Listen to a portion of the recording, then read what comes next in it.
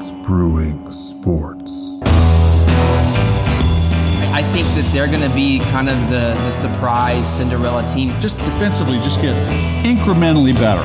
Everybody has lived up and failed expectations. That's it. The box score is what the box score is. Sucks for them. So what's going on with the San Antonio Spurs? That's what's brewing. Welcome to episode 5, season 2 of What's Brewing Sports. I am Andrew Brott, and along with me is trivia enthusiast and human lint roller, Richard Oliver. Not necessarily in that order.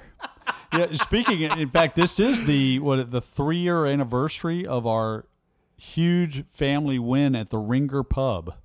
That's right. Is it really? We won the trivia contest. Remember, we ticked off everybody in the bar. That's right. Because we just showed up. That's man. right. We just showed up and dominated. But yeah, it's been 3 years ago. So yeah, wow. I will accept that trivia mantle. All right, so this is show number 5. Show number 5. That's right. Which would make this, in my view, okay, here we go. the Jeff Bagwell show. Okay. Jeff Bagwell, the Hall of Fame first baseman for the Houston Astros. Sure. Fitting. Fitting. That's as they just wrapped up their season. Indeed so, with 107 wins. 107 wins. Number 1 seed in the Major League Baseball playoffs starting this next week. So, yeah, by the time we go next week, by the time we're doing What's Brewing Sports podcast, we will be getting a little bit into the playoffs. That's right. So we'll know a little bit about how everyone's going to do. And we'll know who they're playing by then, right? Yeah, but listen, Andrew, a lot to talk about today. Yeah. Absolutely. We've got the Major League Baseball playoffs start next week. We've got some NFL football today. The Texans lose miserably today against Carolina. Deshaun Watson he's been hit 18 times, sacked 18 times, hit about 5,000 times this year behind one of the worst offensive lines apparently in the history of mankind. So I think this guy's like running for his life all the time. But anyway, so we got NFL to talk about. We've got also later in the show, Jeff Garcia from Locked On Spurs will be with us. That's right. And you have been on with him several times. I have, yeah. To talk Spurs. And so have you. Because this week something happened with the Spurs. That's right. Well, they start back up. Yep. They show up. They show up. That's what happens. That's what's brewing. That's the exciting thing. They show up. The Spurs are back. And now, it's funny. I talked to Jeff about this before, about the idea that in his view, it's been like yesterday. Yeah, right. I think this has been the longest offseason that I've ever experienced. Really? I think this offseason has just been grueling. I think it's gone by so fast. Really? Because we covered the postseason. We did. We started I keep saying January, but we actually started February, Super Bowl night, and we covered basketball all the way through that. And I can't believe we're already back to it. See, it just seems so long to me. I don't know. Maybe it's because of the whole Kawhi thing. It was just interminable. Where's he going to go? He's going to the Clippers and Paul George, and here comes Russell Westbrook to the Rockets, and all the super teams being built all over the place. These little hot spots of the NBA around the. I don't know. It seemed like a long, long time ago. Who won the title? Who won it? I forget. Oh yeah, the Raptors. Oh yeah, that's right. Kawhi's other team. Kawhi's been on 3 teams in 18 months, right? Or something like that. Yeah, wow. Something like that. Yeah, he's been around. See, I think the problem is that you focus too much on coffee. You need more beer in your life. I do need more beer in my life. You need to slow it down. And we do have a brew topic today that kind of actually warms my heart a little bit. Do you? Because Yeah. I'm a little, sometimes I'm a little, now I'm a beer snob, as are you. Right. We don't drink, as we've talked about. That's right. There's no Michelob Ultra, no Miller Lite, no, I was a little disappointed. You and I went to the Texas A&M game last Saturday. Uh-huh. And it was at Kyle Field, and as with most of the SEC now, they're selling beer. That's right. But the selections were just awful. You would think that they would have more craft breweries in college towns. Yes. Because what a great place for craft brew to not only, begin to start a craft brewery, but to thrive. Yeah. I mean. And we went to Mr. G's afterward in Bryan. Yeah. And had the calzone that that's right. I talked about. It was that's like right. this monstrous alien pod looking thing, and it was just so wonderful. But even their beer, we had to kind of pull it out of They had the. a really lame selection. Although they had a random Turkish beer that was pretty good. It was. I think all the right. guy that It was waited all on right. us was from Turkey or something, right? What was his name? What was his name? Yeah, Kaddish or Kadish or something. It was not Scottish. I forget what his name was, but I think it was John. John. It wasn't John. No, it was like something. It was some weird name. But anyway, my point is, I digress. I think we both I do. digress. Is that I thought that the beer at Kyle Field should have been a little bit better. And, Yeah. but maybe because of what I was watching. Yeah, well, Maybe watching I don't think Auburn. anything could have washed that flavor out of your mouth. Yeah, that's watching for sure. Auburn take on, but we have a special topic today. That's right. That's right. So the overall topic for the day, we're going to talk about social media. So we're going to dive in and talk about the implications of that and how that's changed a lot of things from not only college sports but to professional sports. And that'll be a really interesting topic to get into. But first, we're going to dive right into our brew topic. All right, so today we're going to talk about flavored beer. Yeah. And before we just jump in and we talk about beer, I do want to That's say... why I brought up the snob part. That's right. That's because a lot of people are going to say flavored. They're going to flavored beer. right. That's right. Gross. That's You right. know, That's I'm going right. to hear this. I'm going to hear this from my buddies. I do want to say this, though. I want to add this, that, as we cover these topics and we take on these things, we're learning as we're giving the information to the listeners as well. So, Right. so we grow as the information may help others grow too. And so I always learn something interesting as we take on these new topics. And I want to give you a couple dates here, followed by some information about basically a timeline within not only beer, but craft beer and its evolution. So first, the year I want to give you is 580. And I thought this one was interesting because I was wondering for a long time, I get it, St. Arnold, he was the patron of beer, patron saints of beer. But I actually thought he was made up. I thought St. Arnold was made No. up. Yeah. Seriously? Because why would there be a patron saint of beer? He's a real person. Yeah, he's a real person. And this is why. He helped end a plague by convincing people to drink beer rather than impure water. Mm-hmm. In 580. Okay. So beer saves lives, people. That's right. It's all clear to us now. Okay, 1516.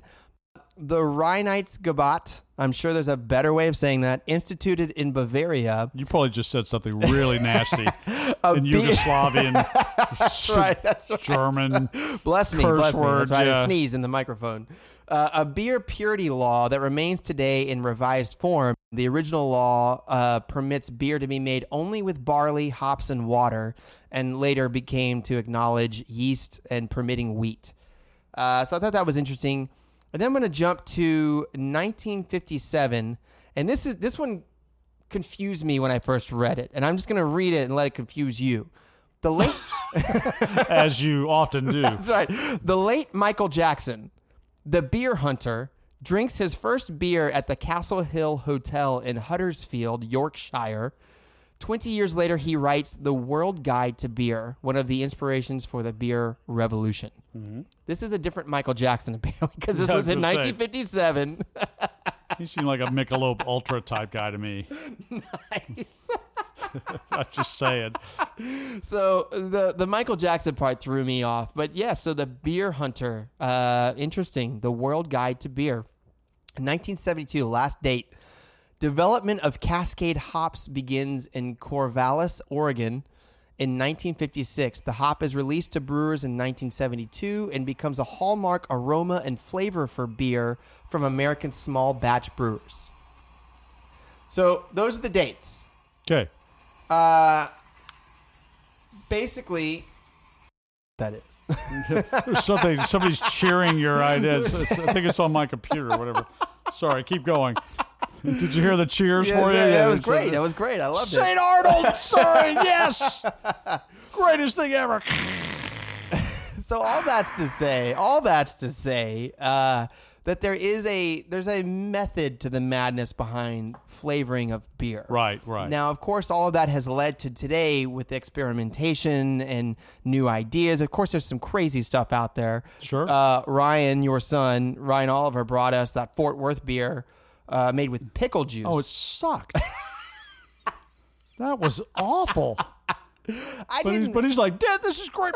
His face is all pinched up, sour like face, somebody's jabbing needles in his legs, and he's like, this is great. I would drink one. I would drink one cold. Made in green pickle beer or something like Yeah, that. yeah, Stuff yeah. like that. Yeah. And it's out of Fort Worth. I took a swig. I drank Man, a full. I would drink a full and cold. Yeah. Could you imagine hot? Oh my God. That was just brutal. That's just brutal. Yeah. I'm glad you brought that up because, I was thinking about flavored beers and we were to talk about it today.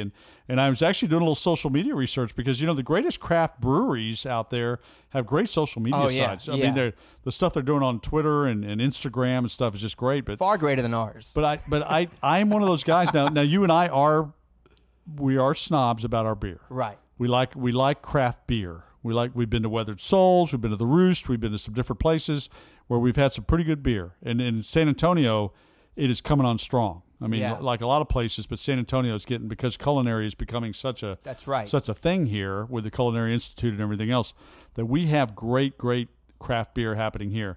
But I don't mind saying that even though with the craft beer and being a little bit of a beer snob, I like my flavored beers every once in a while. Yeah. I like a little Shiner, Cheer, ruby red, ruby whatever. red, nice. I like that. I like, when I was in England, they had a beer company called Wells, and it was Wells Banana Bread beer, Right. which I thought was really good. So I don't know if a lot of my buddies who are like, calloused from head to toe men, I don't drink flavored beer, you wuss, I don't know, man. I like it. Yeah. I'll have the occasional Leinenkugel. Yeah. I will take on a Leinenkugel on occasion. Oh, God. So I don't mind saying it, man. Listen, Well, gets a little rugged around here. We have a little Mike's Hard Lemonade. So yeah. Let's not get too deep into that one. The black cherry Mike's Hard Lemonade is pretty darn good. Now up in New York was Blue Point, and they always had Blue Point Blueberry Ale. Right. So I mean, I think anything you could think of, By now, absolutely. somebody's tried to make a beer out of Absolutely. it. That's so right. I'm good. I'm good with that. Toe Jam beer.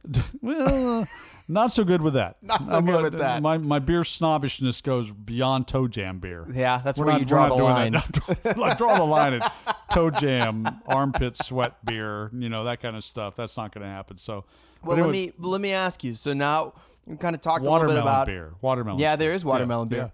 So let me ask you first, two-parter. One, do you remember your first flavored beer and what it was? You don't have to remember I remember mine. I don't even know the name of it, and I don't even remember the brewery, but I remember mine. Talk about it. Yeah. So do you remember yours, and what is your favorite now? Now, I remember when I was in college, I went to the Renaissance Festival at Plantersville. Mm-hmm. It's always so much fun. And they always serve the whatever you call it there, the Yeah. ale of some kind Right. swill of some kind, whatever they were serving there. But I remember one of the booths there, the lady had some kind of a peach beer, peach ale. Right. And I remember that back when I was in college. So that's the first time I ever had any kind of flavored beer. Did you like it? Yeah, I remember liking it. Yeah. But that was a long time ago in a galaxy far, far away. But I remember that. But now, that's good. I think the Shiner, the Ruby Shiner, Red, is the still Ruby Red. every year when it comes up seasonally, I always get really jazzed about it because Right. it's plus I like the time of year it is. Everything is very fresh. The citrus beers are just great to me. Yeah. Just kind of refreshing. Sure. So I'll take that all day. Okay. How about you? Okay. So mine, I remember I was in West Virginia. I was in Morgantown, West Virginia. And there's a lot of craft breweries in Morgantown, West Virginia. West Virginia is unheralded in how beautiful and wonderful that place is. It's gorgeous. Yeah, it's people gorgeous. don't realize. Yeah. And of course, Morgantown is the home of West Virginia University, which is why I was there. I was there for a steel drum clinic. And, of course, everybody I was there with was an alumni. And so they had their places that they all went when they were in college. And so they were kind of just taking me around everywhere. Oh, you got to try this. You got to go to this place. And we ended up at this one place. I cannot remember the name of it. This was like 12 years ago. And they had this blueberry oatmeal. I don't think it was a stout, but I guess it was. We'll call it a blueberry oatmeal stout. And this was to this day, I've yet to find a beer that compares to the flavor of this beer. And I don't know now. Blueberry stout. Yeah, and it's been so long that I don't know if I've made it up in my head how great it was. And you know what I'm saying? It's become like a legendary. It's become this legendary thing. Yeah. It's got legs. Oh my gosh. Yeah. I'll never forget that. And that was my first introduction to flavored beer and to craft beer at the same time. Right. And I've never looked back ever since. I mean, I was like, wow, this is what beer should be all the time. Right. Is that a beer you could drink repeatedly? Oh, yeah. If I found it again. Every day you could drink that beer. Absolutely. For breakfast, lunch, and dinner. Okay. Yeah. Yep, that's interesting. Yeah. I haven't found that beer yet. Well, I haven't found it since. So Blue Moon I found shortly after that. And I thought it was close, but it's not it. But it's really good on certain years. And again, with a beer that's produced annually, even Shiner, you're not going to always hit it every time. And I thought Brock Wagner, when we had him on back when we were at Minute Maid Park, had a good point that one of the hardest things to do as a master brewer is consistency. Mm-hmm. You know what I'm saying? So like we knock on Miller Lite and Bud Light, all those mass produced beers all the time. And he kind of did too, but he was like, the thing that's impressive about them is that they're consistent with their flavor. It's very, very hard to do. Right. So, you look at it's consistently crappy. Is what you're telling me. That's exactly right. Okay, That's exactly I just want to make sure I'm getting this straight. And so, beers like Blue Moon or even Shiner. Shiner, I think, does a very good job, especially with their Bock. The Shiner Bock original is very good, but sometimes you can tell. Like sometimes you open one, you're like, I don't know, maybe this was not a great batch this year. Right. Or that batch was not necessarily great. And then you can really tell it when the beers have their seasonal beers. Shiner's seasonal, you mentioned the Ruby Red, but also the Shiner Cheer. Sure, yeah. Which is and there's some years that are really great with it, and there's some years that really aren't. And I feel the same way with Blue Moon. I had my friend Peter over. We were changing over like different types of pumpkin beers, and we had the Pumpkin Harvest from Blue Moon. And it's actually pretty good this year. There have been years in the past where it seems like they maybe had too much of this. Like, typically they use cinnamon, nutmeg, cloves, and allspice. But some years it seems like they have too much nutmeg or maybe too much allspice. Mm-hmm. That's the consistency you're talking about. And that's the consistency I'm talking about. So it throws it off. So I have not found a consistent beer that I think is my go-to flavored beer. But I think it's okay because, for me, I just like the different flavors anyway. I'm not, I wouldn't want to be a homer to one unless it would have to be amazing. Mm-hmm. You know what I mean? To be like, I've decided to stop looking or sampling because this is the one that I go to. Right. So flavored beer. Flavored beer. And again, I think we have our favorites anyway that we're going to, we talk about Yuengling. We talked about the different kind of beers that we like here, craft beers here in town and all that kind of stuff. So, but every once in a while, flavored beer is not an everyday beer.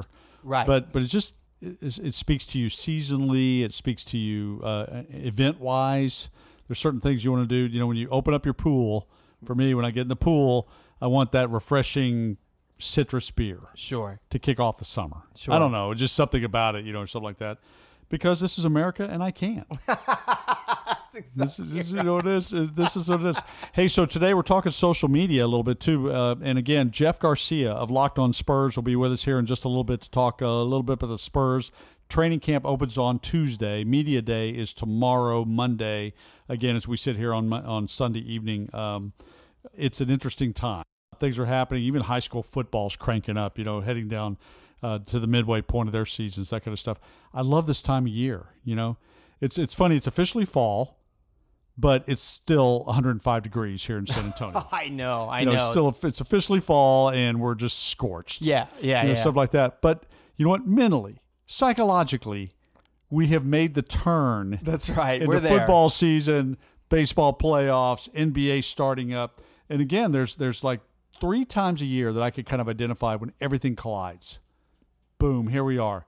NBA, Major League Baseball, NFL, college football. This is that great time of year going into the fall. That's right. That's right. Kind of jazzed up. Yeah. So that brings up our topic. We're talking about all these different types of sports.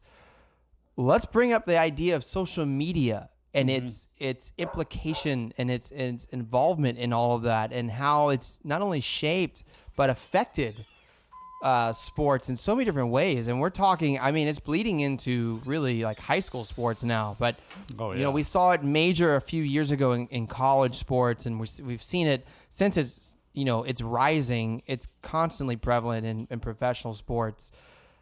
What are your thoughts on it? Yeah, I don't like it. What's interesting, there's almost a little dichotomy going on with social media, because as a longtime sports writer, what's interesting was that before social media, obviously, sports writing, you covered your team. You were the font of information for anybody who was interested in a particular team or a topic.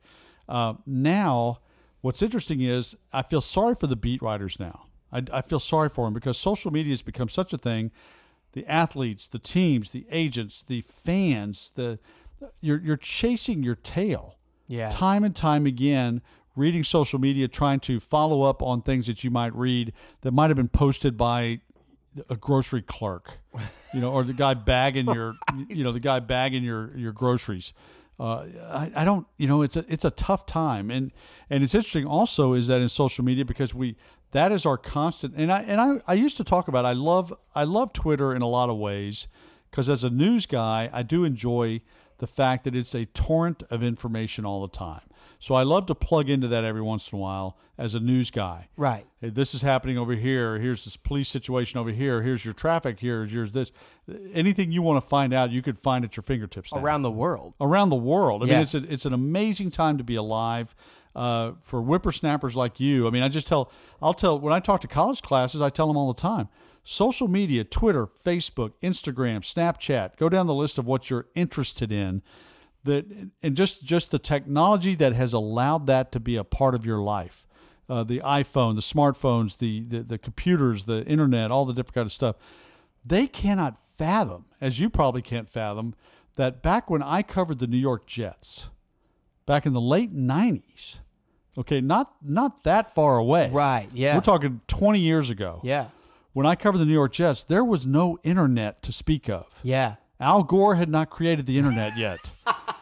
So there was no internet to speak of, and there was no Twitter, there was no Facebook, there was none of that stuff. I'm not saying it was a better world.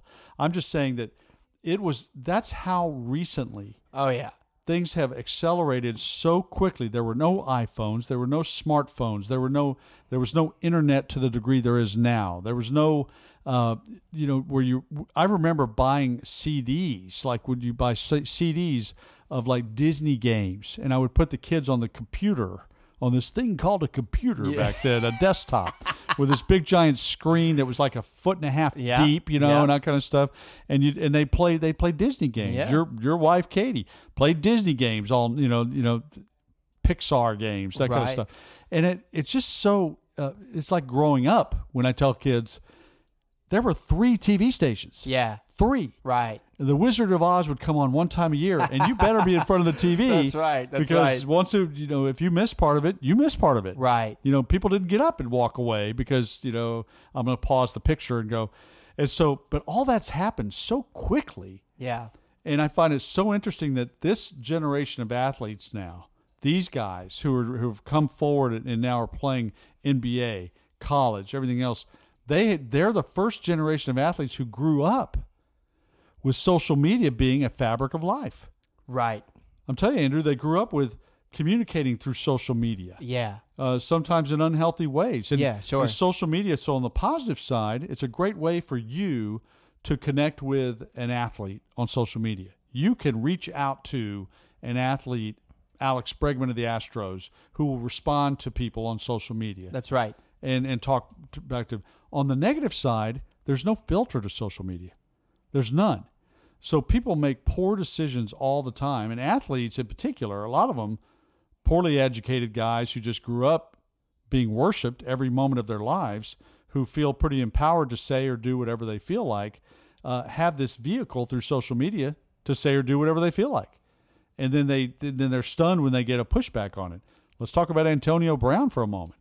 This guy that's that's basically screwed up his life in Pittsburgh, screwed up his life in Oakland, screwed up his life in New England, and now is without a job in the NFL, Nobody feels sorry for him. Number one, he's a bad guy. Number two, he's rich. He's okay, although he walked away from $30 million. So that's the bad side of social media, certainly for an athlete, is if you don't have a filter, or even a president who doesn't have a filter, who gets on social media, that's the bad side of the whole thing. Right. I think the majority of the stuff is pretty good. Yeah. But you're able to kind of further the discussion about something. You're able to have discourse with an athlete, or the athlete has discourse with you, or you learn a little bit more about somebody you really care about, or who means so much to your life, an athlete. I'll admit, I love to hear what Alex Bregman has going on in his life. I love to hear what what Garrett Cole, or even Garrett Cole's wife, is doing for charity in Houston, or those kind of things. I love those kind of things, and that's where social media comes up strong. Sure. But then there is that bad side. No, I agree with you. And I think, you hit the nail on the head. It's giving people a voice, but not necessarily earned, right? Like, used to have a voice, you had to go to school to get onto media. You had to go to school for media. So you had to learn the power of what having a voice and ultimately what having an opinion carries. Right. You know what I'm saying? And now, you can feel a certain way about a moment and instantaneously react. Now, Yes. how many of us we do that? In our psychology as humans, we are not wired to logically go through a filtration process first. We feel first. We have emotions first.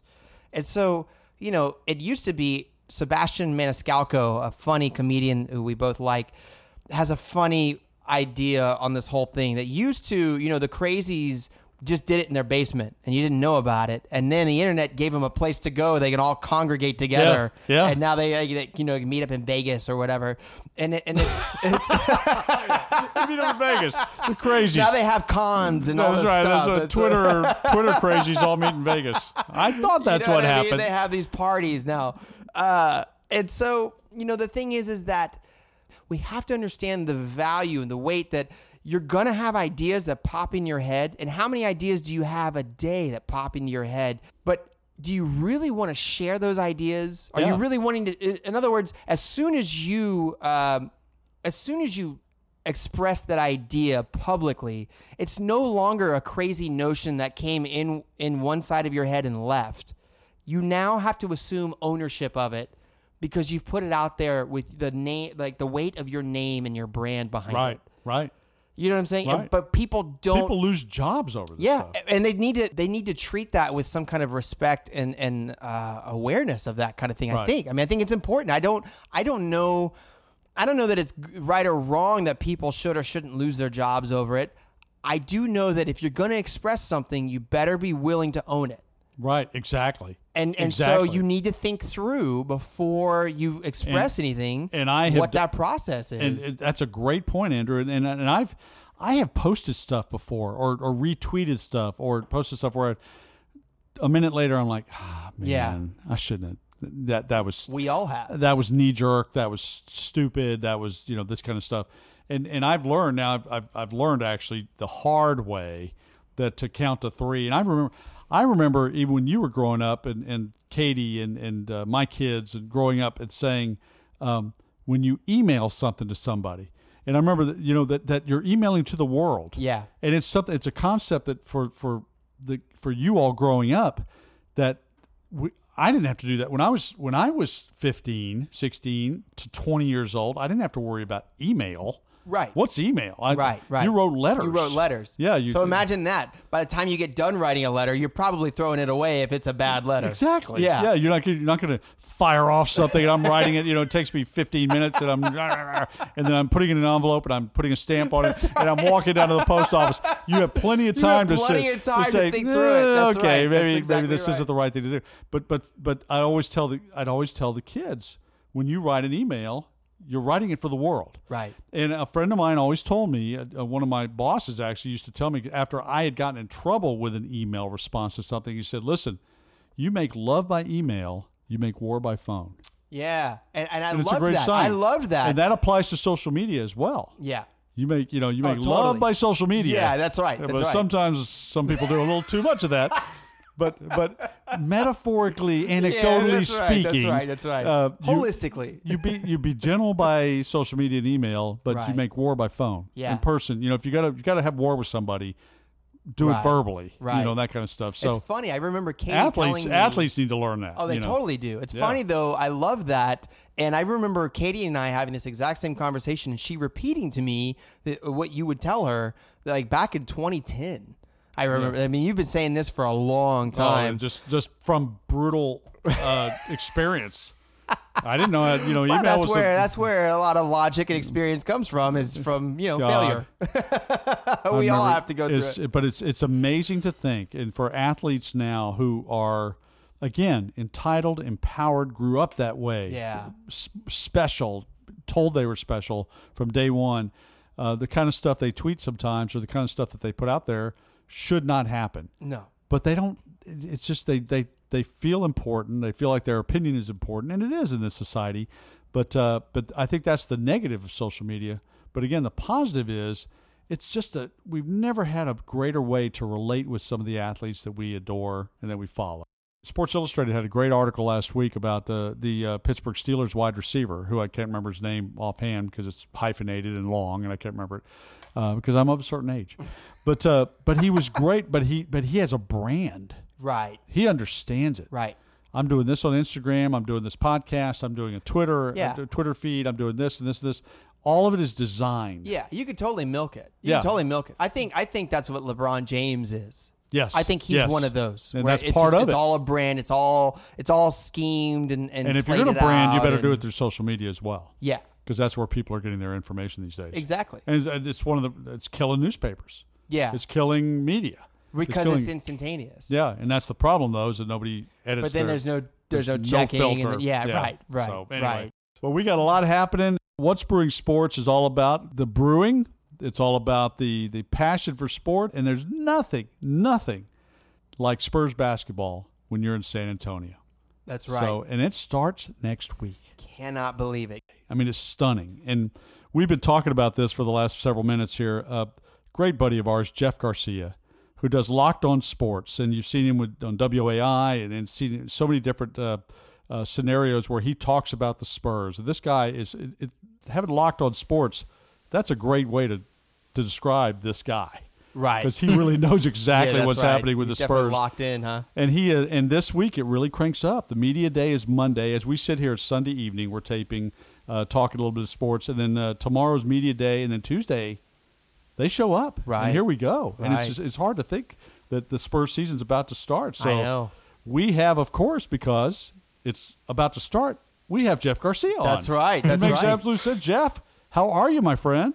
I'm doing good. Thank you, gentlemen, for welcoming me into your show. And I love your show. I love the diversity of topics, from NBA to NFL. I mean, you guys cover it all at your show.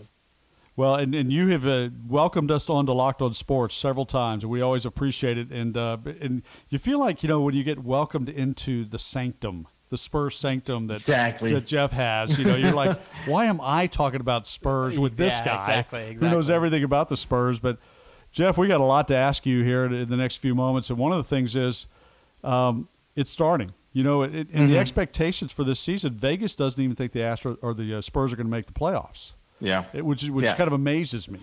But because we're so used to it, what do you think heading into Tuesday? What's your spider sense telling you about what's about to happen? Well, first of all, I think Vegas is completely wrong, and I think everybody who's doubting San Antonio again, they just don't learn their lesson when it comes to the Spurs. And it's not simply the X's and O's and the players that are out there. It's because that man on the sidelines, Greg Popovich. He's going to have this team primed and ready for the long haul, as you and I know, and Andrew know. He's about the end game, not about the beginning. He's about how does this end, and that is hopefully another playoff appearance, which I'm pretty sure the Spurs will do that and break that NBA record and become 23 straight seasons. Yeah, that's amazing. Yeah, so we're talking Bill Russell Celtics territory. Exactly. So the Spurs should be able to have that record on their side. But yeah, with media day, you look at that, and it's a festivity. The marketing at the beginning of the preseason / regular season. But there's some clouds that are going to be hanging over this Spurs team throughout the season is going to be on the minds and the lips of a lot of Spurs fans, and not necessarily from how they perform on the court. There's a little bit of that, but I think the bigger ones are what are their future going to look like. So from contracts to how the particular player, DeJounte Murray, is going to look coming back from a surgically repaired knee. There's a lot to be looking forward to when it comes to your 2019-20 San Antonio Spurs. Well, you're right. There is a lot to look forward to, and you kind of you grazed a pretty big topic there that's been on people's minds recently, which is contracts, specifically in regards to one DeMar DeRozan. Mm-hmm. What are your thoughts about that? Well, before I give you my thoughts, let me give you the pulse of the Spurs fan base here. They're kind of split, and it's right in the middle. There's some that are saying, yeah, there's a big camp of Spurs fans saying, bring it back, it makes sense. And there's right in the middle, the other half saying, are you out of your mind? Do not bring this guy back. This is a situation where the Spurs, they got to have a conversation with him because he has a player option at the end of this season, and he can come back for in excess of $27 million. And that is a huge chunk. So DeMar DeRozan, look, it's a business. I get it. He opens up a store in San Antonio. Well, he doesn't open up a store. He allows a store in San Antonio to carry his product line, his clothing line. So some Spurs fans see that, and, oh, well, here we go. He's making San Antonio his home base. Yeah, that's right. Yeah, but again, it's a business, and, he can always just bolt and just leave the business here. I mean, there's that. And then the other side, too, is you're looking at a player who's on the backside, who's almost starting to begin the backside of his career. He's I think he's 30 or 30 plus years old. Yeah, 30. Yeah, he's 30, right on the button. So he's going to start seeing that side of his career now. Look, X's and O's, he did a lot for San Antonio, and everybody kind of looks down on what he did from the three-point line. But then again, at this point of his career, gentlemen, he is what he is. Yeah. That's who he is. He's not going to change. I applaud him for becoming a really good facilitator. 6.2 points per game last season, led the Spurs. So there's that. But for me, it's tough because you have an all-star quality guy. And here's a guy who could create his own shot, get to the rim, score. I think DeJounte Murray's return is going to help him tremendously next season. Right. Playing off the ball with him. So if I'm the Spurs, my goodness, I'm having a talk with him saying, do you see yourself a Spur? This is where you want to be. Right. 'Cause if he doesn't want to be here, or if he thinks that maybe because he's starting that back end of his career, and look, if I'm DeJounte Murray, if I'm DeMar DeRozan, I'm looking at the Spurs, I'm saying, okay, they're obviously younger. I am one of the two better players on this squad. And by the way, I have the other fella next to me, LaMarcus Aldridge, who's openly admitted he wouldn't mind going back to Portland. Right. What is his future in San Antonio? And here's the big one I think guys like DeRozan and Aldridge have to really look at is how much longer does Pop have? Does DeMar DeRozan want to be part of a squad that's rebuilding in all aspects, and this from coaching staff to the bottom? Because let's just play devil's advocate and say DeMar DeRozan doesn't buy in because Popovich lets him know, like, no, I'm going to call it a day. Does he want to be a team with Lonnie Walker, Luka Samanic, Quindari Weatherspoon? Not to poo-poo them at all. I'm not trying to throw them away, but they're not going to be a competitive team. If he wants that ring, he doesn't have one on his resume. Would you blame him if he says, no, I'm not going to stay in San Antonio. I'm going to go somewhere else where I have a better shot at winning a title? So I think a big conversation has to happen between the Spurs and DeRozan sooner than later because you can see it already coming already. And every question towards this all-star break, what's your status still, DeMar? Have you thought about it? Popovich, they're going to get bombarded by these questions. It's interesting, when you think about that, Jeff, the idea that now, obviously, those of us who have been I've been in San Antonio for almost 20 years, and we've seen some great basketball over the years. We've never seen anything like this. Now, we love that DeMar came in last year. That trade was a miracle trade, right? Yeah, to get Kawhi out of here and to get value back like they did, even with Jakob Poeltl and what they did. But for DeMar to come in and do what he did last year, God bless him. I mean, the Spurs actually were competitive. They made the postseason. They won They won more games than they won the season previous, and Yeah. it was really an astounding job. To Jeff's point, it was an astounding job by Greg Popovich to get the Spurs to where they were. But that said, you can't even imagine the Spurs being in this kind of position if you've lived it for the last 2 decades, if you've lived what these Spurs have done over the last 2 decades. Now you find yourself, and here's this guy, DeMar DeRozan, can't hit the three, plays medium defense. Yes. Has to be surrounded by some complementary parts. If LaMarcus Aldridge wants to play ball, then he plays.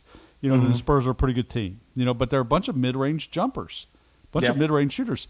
So Jeff, I tell you, it's to your point, because you don't know. The Spurs are at this big fat crossroads. Yes. And I'm not talking about this season so much. They've got what they got. They're going to play. They're going to compete. I think they're a pretty good team. I think they're a really solid team. They are.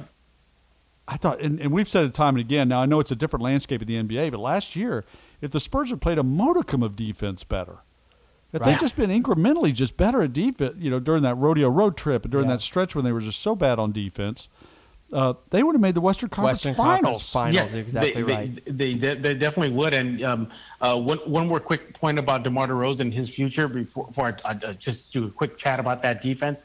For DeMar DeRozan, I think, and the Spurs, they're kind of in a light win-win situation. And here's what I mean by that. He stays, okay, fine. He puts up points. He does what he does. He's a 20-plus career average scorer. Great. And in today's NBA, you need points because of the weakened defense because of the rules. Perfect. But let's just say he doesn't opt in, and the Spurs say, let's part ways after this season. That's $27 million they can play with. And if you all thought this offseason's free agency crop was outstanding, wait till next summer. Oh, yeah. God. Yeah. So it's a win-win situation if the Spurs really look at it. If almost. It's close. DeMar stays, perfect. Fine. It's whatever. He's a good player. He's a good community guy. And he does well on the court. If he doesn't, hey, that's $27+ million we can play with, and not to mention lock up some of the future guys if they want to extend them, like your DeJounte Murray's, your Bryn Forbes. Do they keep LaMarcus, or do you just blow it? Do you trade him for something and blow it up a little bit? That's a whole other question. I don't know. Yeah. What can Spurs fans stomach? Right. Yeah. Where do you want to be? Hey, can you give up 2021? Right. Can you surrender it? Blow it up, trade LaMarcus. Yeah. Don't let DeMar move on. Jeff, I tell you, it is a if you were Nostradamus right now, you could make some major money regarding the Spurs in Vegas, because there's a lot of money you could put down on that. That's exactly right. Well, what about this season? So we talk, we're speculating here about these contracts, but these contracts won't be up till 2021. Yeah. So what are you looking at? What's the landscape looking at for this season coming up? Again, we talked about Vegas not really, again, kind of shafting the Spurs, which we're used to here in San Antonio. Right. We're a little big market.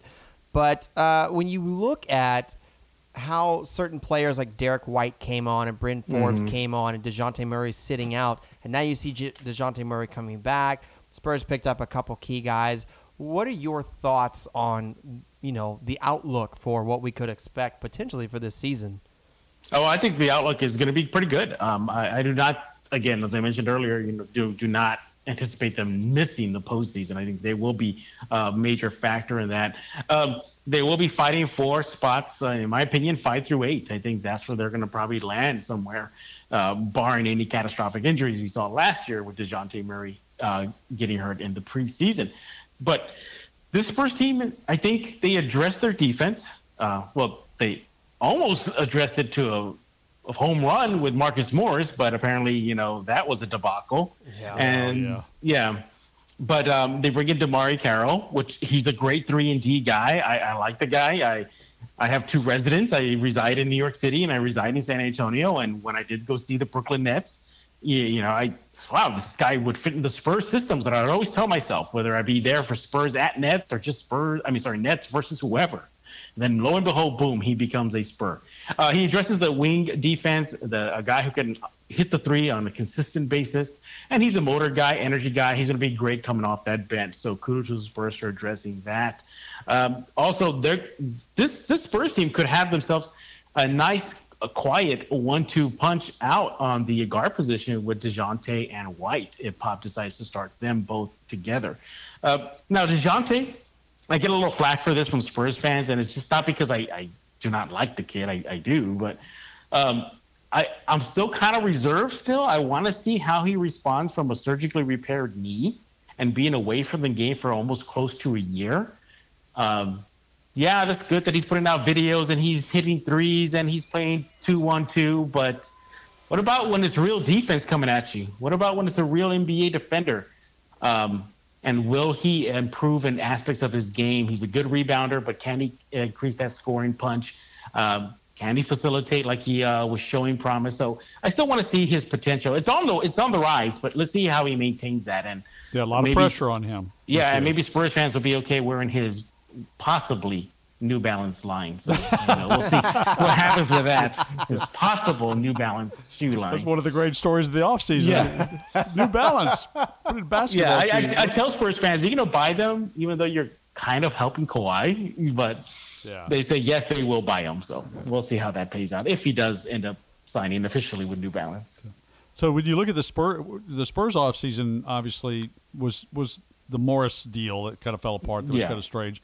We've had back-to-back off seasons that have been just bizarre for the Spurs. Mm-hmm. It makes it sound like nobody wants to play here, which is kind of strange. But you could say that about a lot of franchises right now when you consider 6 of the 15 All-NBA players this year have changed addresses during the offseason. This is a bizarre NBA offseason. It's interesting to watch the NBA change the rules on on tampering and all the different kind of stuff, just posturing they're doing, because there's nothing you can do about it. LeBron, everybody's talking. The Clippers, Paul George and Kawhi Leonard, and then here's LeBron trying to do what he does, the Lakers, and back and forth. And that's what's interesting about the Spurs, because I think they're going to be better. Mm-hmm. But what about the Western Conference? It's just bizarre now. The Rockets are going to be so different now. You look at I forgot Westbrook even came to Houston until they posted that thing on Twitter the other day, and I was like, "What is he doing?" And they're acting like, this is going to be great. I'm like, was it great in Oklahoma City? I don't remember it being great in Oklahoma City. It's going to be awful. I can't wait to see that circus. And that's what I mean. I just don't. The Spurs should not have a circus this year. At least we got that going for us for the first time. Barring injury. So what about the Western Conference, Jeff? How do you see that? I'm looking forward to it. I think there's going to be a lot of drama. I think, there is going to be some circus moments. The NBA season is almost to the point where you can almost predict all the major drama issues. Now you can look at, will there possibly be a Westbrook Harden not fit compatibility storyline somewhere when the Rockets lose 2 to 3 or 4, and then should they blow it up? And that's going to be the hot topic. And then they're going to be looking at AD and LeBron teaming up, do they have enough pieces around them? They're going to have that. But it's also fun because you're going to see a lot of teams on the rise. And I think one team that is kind of flying under the radar, and I think Spurs fans should look out for, the Dallas Mavericks. Porzingis is back. Luka Samanic is going to have a second season under his belt. They have some good pieces there, and I think they're kind of quietly flying under the radar right now. You look at the Blazers, what they did, locking up Damian, I believe, and CJ McCollum. Even got Pau Gasol. Yeah. Oh, got championship for Blazers there we go. Now. The guy knows how to win. Yeah, and then of course, the big one is obviously Kawhi coming back to the Western Conference and teaming up with Paul George. And wow, imagine having that type of power, just to look at a team and say, "You want me here? Go get this guy," and the Clippers go get it. It's an agents league now. It really is. And it's an amazing time to watch the NBA. If you're an NBA purist, if you're an old guy, and Sean Elliott and I have talked about this in the past, that even if you go back to Robert Parrish and some of these guys who were like, if one of their teammates was talking to somebody from another team on the court, there would be trouble in the locker room. Oh, really? Yeah. I mean, they didn't, but now they're sharing agents. I mean, Tony Parker was hanging around with Chris Paul in New Orleans, and they're doing all blah blah blah. All this kind of stuff. The NBA is just different now. It's a business. It's a structure. It's I'm with this group over here, and when you think Paul George. Let me see if I missed anybody here, Jeff. Paul George, Kawhi Leonard, Kyrie Irving, Kemba Walker, Russell Westbrook, Kevin Durant. All those guys they've all moved. Yeah. Yeah. And you telling crazy. me they didn't? This wasn't all arranged, Right. You know, it's just this strange time, and it's interesting. The Spurs don't play that game. They can't play that game. They're not. They're not Hollywood. Yeah, exactly. You know, they're not Broadway, and it's an interesting time. Well, you look at what Kawhi Leonard said when they introduced him to the LA media.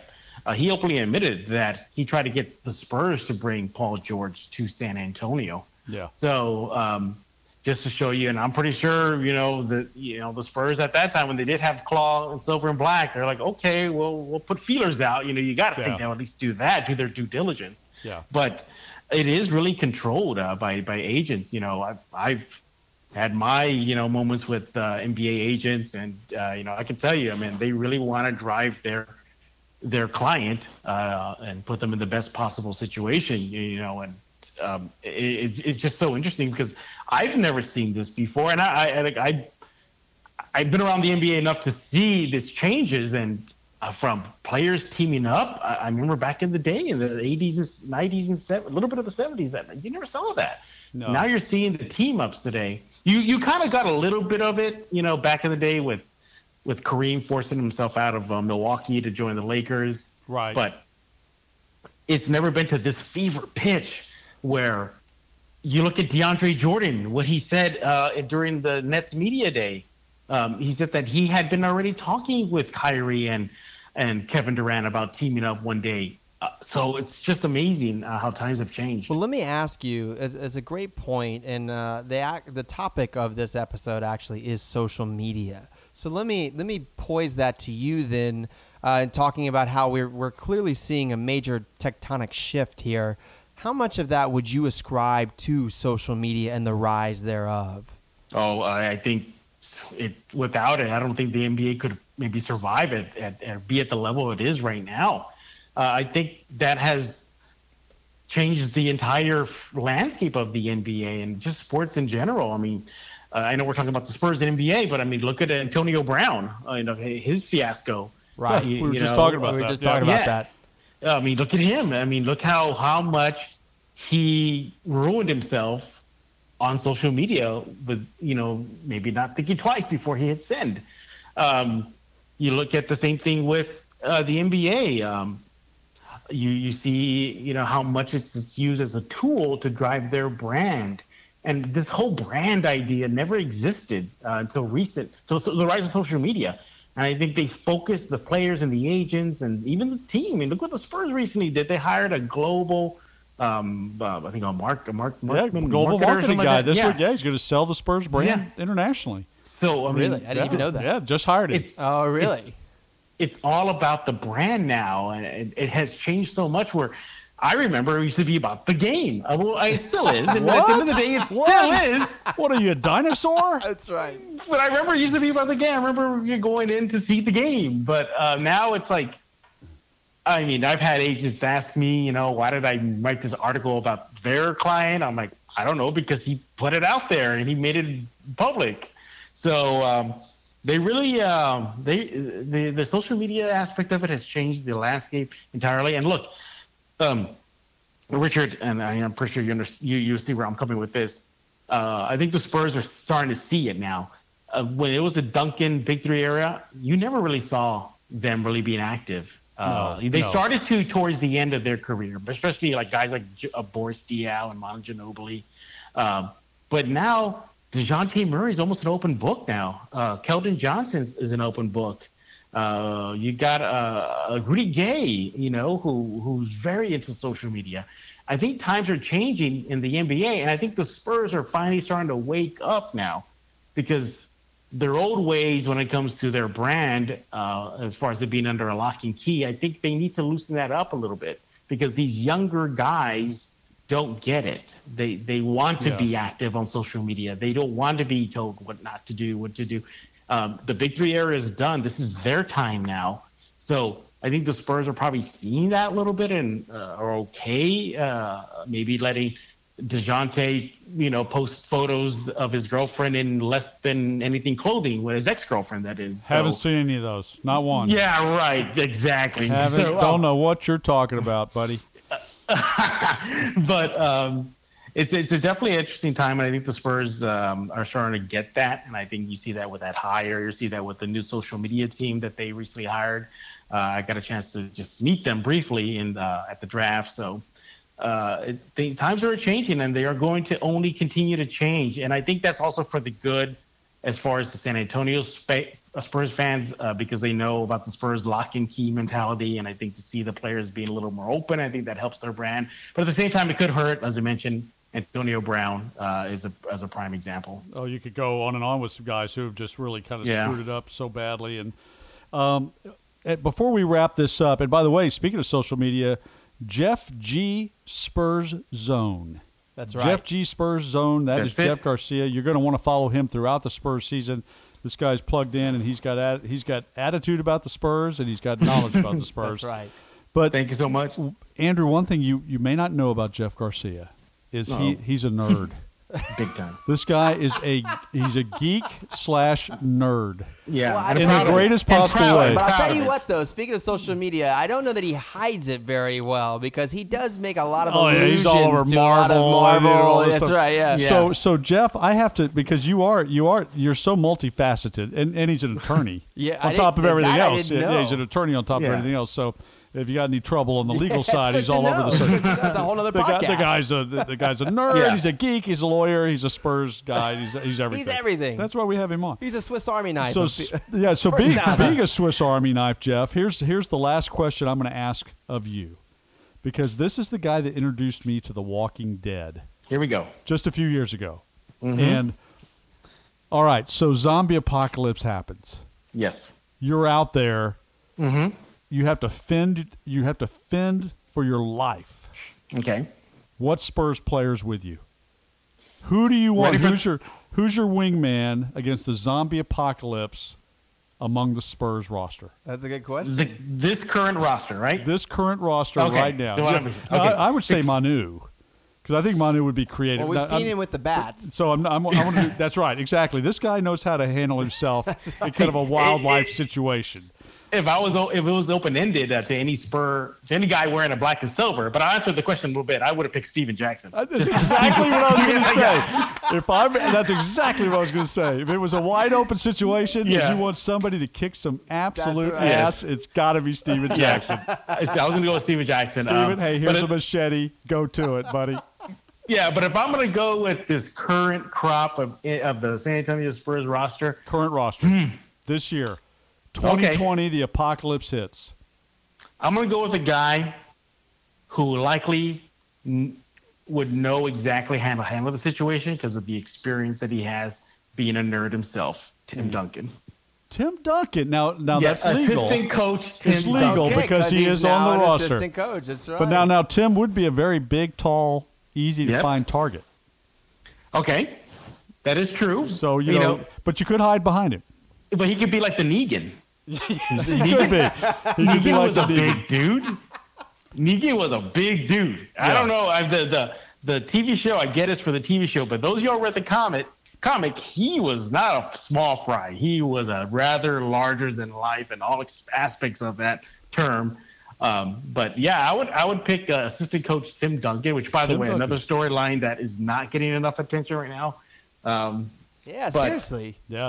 He's because he's so quiet and there's so much unknown. And plus, he's a self-admitted nerd too. I mean, he's open book about that. Right. He's a big nerd, so he would know that knowledge. He would look back and be, hey, Jeff, remember that one episode of Walking Dead? This happened. Let's use that in this situation. But I think speed kills in the zombie apocalypse. Yeah. So I may go with DeJounte. DeJounte would have the speed. Yeah. Speed kills because those zombies are rather slow. So. They are slow. You could get around them. Right. Yeah. They always outnumber you. Right. And that's the one thing, and that's interesting because there's a lot of those Walking Dead episodes I would tell Jeff, said, seriously, You're locked in a room with a zombie and you can't get away from this thing. Yeah, right. Yeah, You know, exactly. I forget what's her name, the blonde girl that gets bitten by the guy. And That was early. that was early on. Yeah, I forget it. Anyway, that's a whole nother. That's a whole nother episode. All right, so before we let you go, Jeff, because Yes, sir. Locked On Sports is going to crank it up in a big way here pretty soon. How can people find you? What time? What's the best way to hear sports as Jeff Garcia can tell it? Yeah, exactly. And just a quick clarification: it's Locked On Spurs. Spurs. Yeah, Spurs. Yeah, Locked On So Spurs. you're gonna eventually evolve into Locked On Sports. I was trying to preview that. Sometimes News 4 kind of like guides me that way. They're like, who remembers this team, the Commanders? Of course. Yeah, I miss those when the guys, Commanders actually. were around. Yeah. I got the nudge, like, well, we can Locked use the On occasional, Commanders. yeah, the occasional kind of nudge. But no, Locked On Spurs is part of the Locked On NBA network. It's going to be cranking up again, as Richard mentioned. Everything about the Silver and Black, and it starts as soon as media day is over. So here we go. And then, of course, follow me on Twitter at Jeff G Spurs Zone, as the gentleman mentioned. News 4 San Antonio and Fox 29 San Antonio. I think I'm going on my 4th year with them now. I'm managing the Spurs Zone, and that's where you can find all the articles under the sun, from DeJounte Murray and what he's doing in the offseason to what even the SAPD have in store for the new season. Whoa. So, Okay. yeah, exactly. Can any of those guys play power forward? That's all I want to know. Yeah. Can anyone, are any of them big enough? Because the Spurs seriously need another big on this roster That's right. right now. Yeah, But so it's all there. And if people want to find when Locked On Spurs is available, obviously Stitcher and some of the other courses you could get it. That's how I always Exactly. find Locked On Spurs. Yeah, but also iHeartRadio, on your everything. Twitter account, Jeff G Spurs Zone, you'll also be previewing whenever that podcast is up. Yeah, exactly. I'm looking forward to it too. It kind of blitzed me as well. It feels like the MDC starting a lot earlier. Yes, it does. It feels, yeah. I feel like it was until October, like mid-October or early October. It's media day. Right. Yeah. Yeah. It's here, and so you better start stretching. I'm gonna have to. I'm resting up, and Because I plagiarize everything you say, typically, basically. So I need you on your game. I've had a Spurs staff tell me that they follow me just so they can make their job easier. Exactly. I've had them tell that to me. They go like, I follow you just so I can be, because you do all my homework, basically. Yeah, you're really doing everything to work for us. Yeah. So thank you, my friend. And we'll Not a pay you problem. the same salary this year as we've always had in the past. I'm rich. So, well, buddy, hey, thank you so much for giving us time on What's Brewing Sports. That is Jeff Garcia. He's on Locked On Spurs. You're going to want to listen to him all season long. It's going to be an intriguing, compelling NBA season. And That he's it the is. guy that you're going to want to have a part of it for you. Jeff, thanks, man. Not a problem. Well, it's always great to talk with Jeff, whether it's been on his podcast or now ours, and certainly no slouch when it comes to Spurs talk. Oh, yeah. And here we are again at the end of another episode of Season 2, Episode 5. I can't believe now we're 5 weeks in. We've finished the 5th one. Yep. We're getting into, maybe not the middle, but, we've gotten in a pretty good bite off of football season here. Basketball season starting off. Now baseball playoffs are kicking off. I mean, we're really getting in the thick of everything right now when it comes to sports. So this is a great time to be a sports podcast. Yes, it is. Absolutely. And in San Antonio, it's a great time, with the stuff that's happening here and the countdowns to the Spurs season. Next time we talk, the Spurs will be preparing for their first preseason game. I mean, that's how far along we'll be already. And once they report for training camp, then it cranks. Yeah. I mean, the schedule's pretty tight. Right. I mean, and then all of a sudden you're playing preseason games, and all of a sudden you're into it. You're into it. That's So, right. That's it's amazing. Right. Well, we'll look forward to all that stuff getting going. Next week, we will talk about traditions and Oktoberfest. Yep. So I look forward to that. Yes. It'd be nice if somebody would invite us out to an Oktoberfest. He said passive aggressively. You're just saying. You know, I mean, I know we could show up ourselves, but an invite always just makes it that sweeter. Although always good. But well, after we talked flavored beer today. That's right. You know, that's right. Well, we'll be looking forward to it. Just a nice, dry German Oktoberfest. Indeed, indeed. I will work on that on the side for you. Oh, yeah. I want you to be fulfilled and happy. Well, that's what it's all That's what about. it's all about. That's right. That's right. Make Andrew happy. That's why we started this show. It should be the Make Andrew Happy podcast. That's right. It just didn't have the same ring to it. It's What's Brewing Sports, yeah. Well, you know. All right, guys. Well, that's going to do it. Again, thank you so much for listening to What's Brewing Sports. We are on social media, What's Brewing Sports for Instagram and Facebook, and Twitter, What's Brewing SP. Again, please follow along with our friend Jeff Garcia and the Locked On Spurs podcast as the season gets kicked off.